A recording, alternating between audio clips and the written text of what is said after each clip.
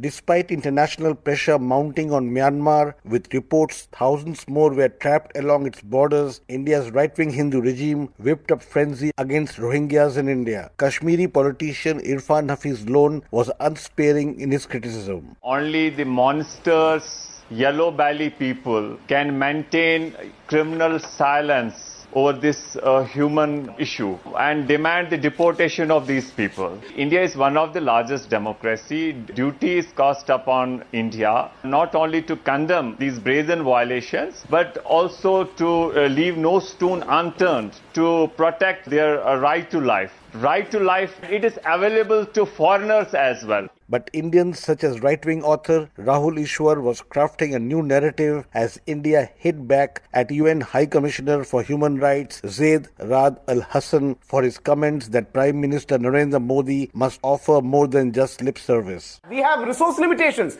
Even the Muslim nations, the OIC, are not willing to take Rohingya Muslims into them.